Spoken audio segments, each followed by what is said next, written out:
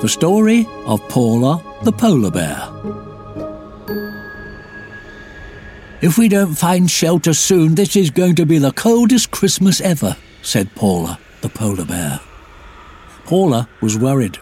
Her baby brother was about to be born, and it was important for that to happen in a cosy snow den rather than on the icy plains of the Arctic.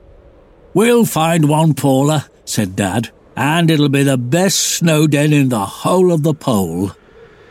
Paula edged closer to Mum and Dad to shield herself from the freezing wind.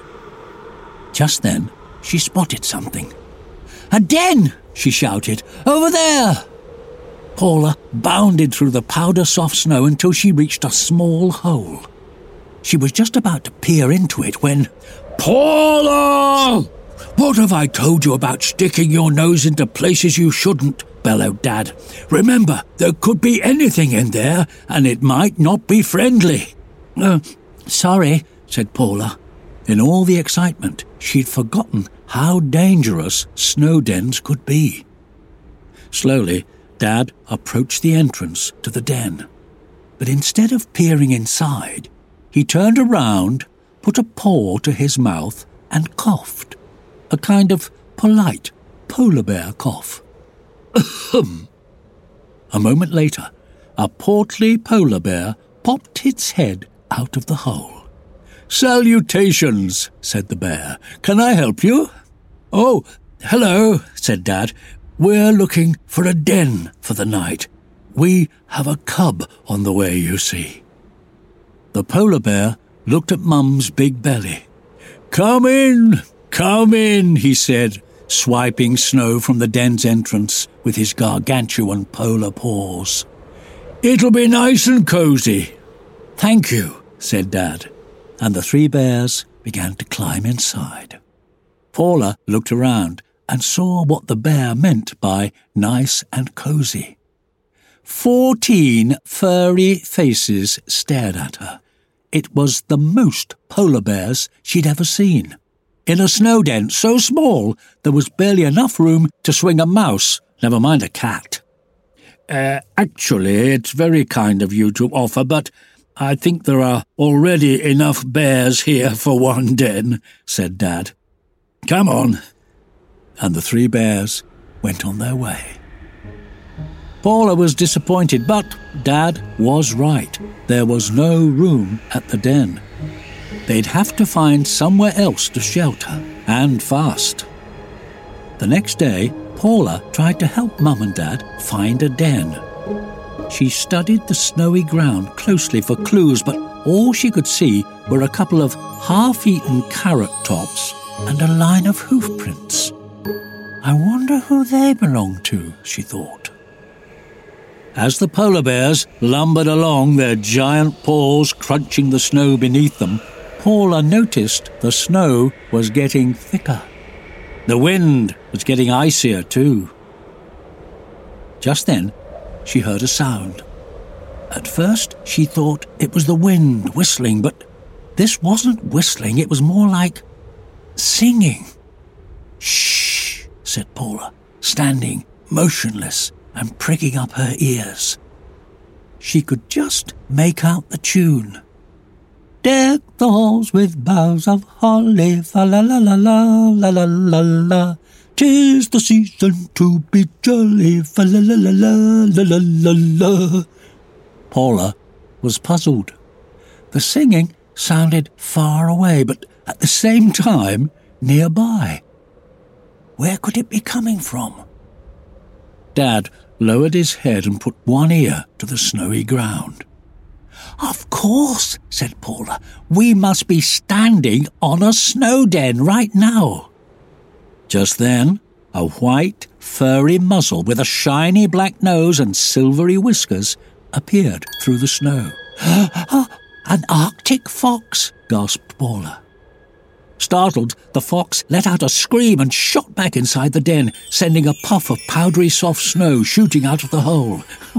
The polar bears began to laugh. The fox reappeared, looking rather embarrassed. Yes, it's hilarious, isn't it? It said. We're sorry, said Dad. We didn't mean to frighten you. We're looking for a den for the night. We have a cub on the way, you see. The fox looked at Dad, then at Mum. Well, why didn't you say so? He said. Come in. And he set about clearing a tunnel to the den. Paula and Dad helped him. Just follow your ears, said the fox. Paula smiled, but as she tunneled further down through the snow, she began to realize this might not be the best den for them after all. When she arrived in the den, the noise was deafening. The foxes were having a party.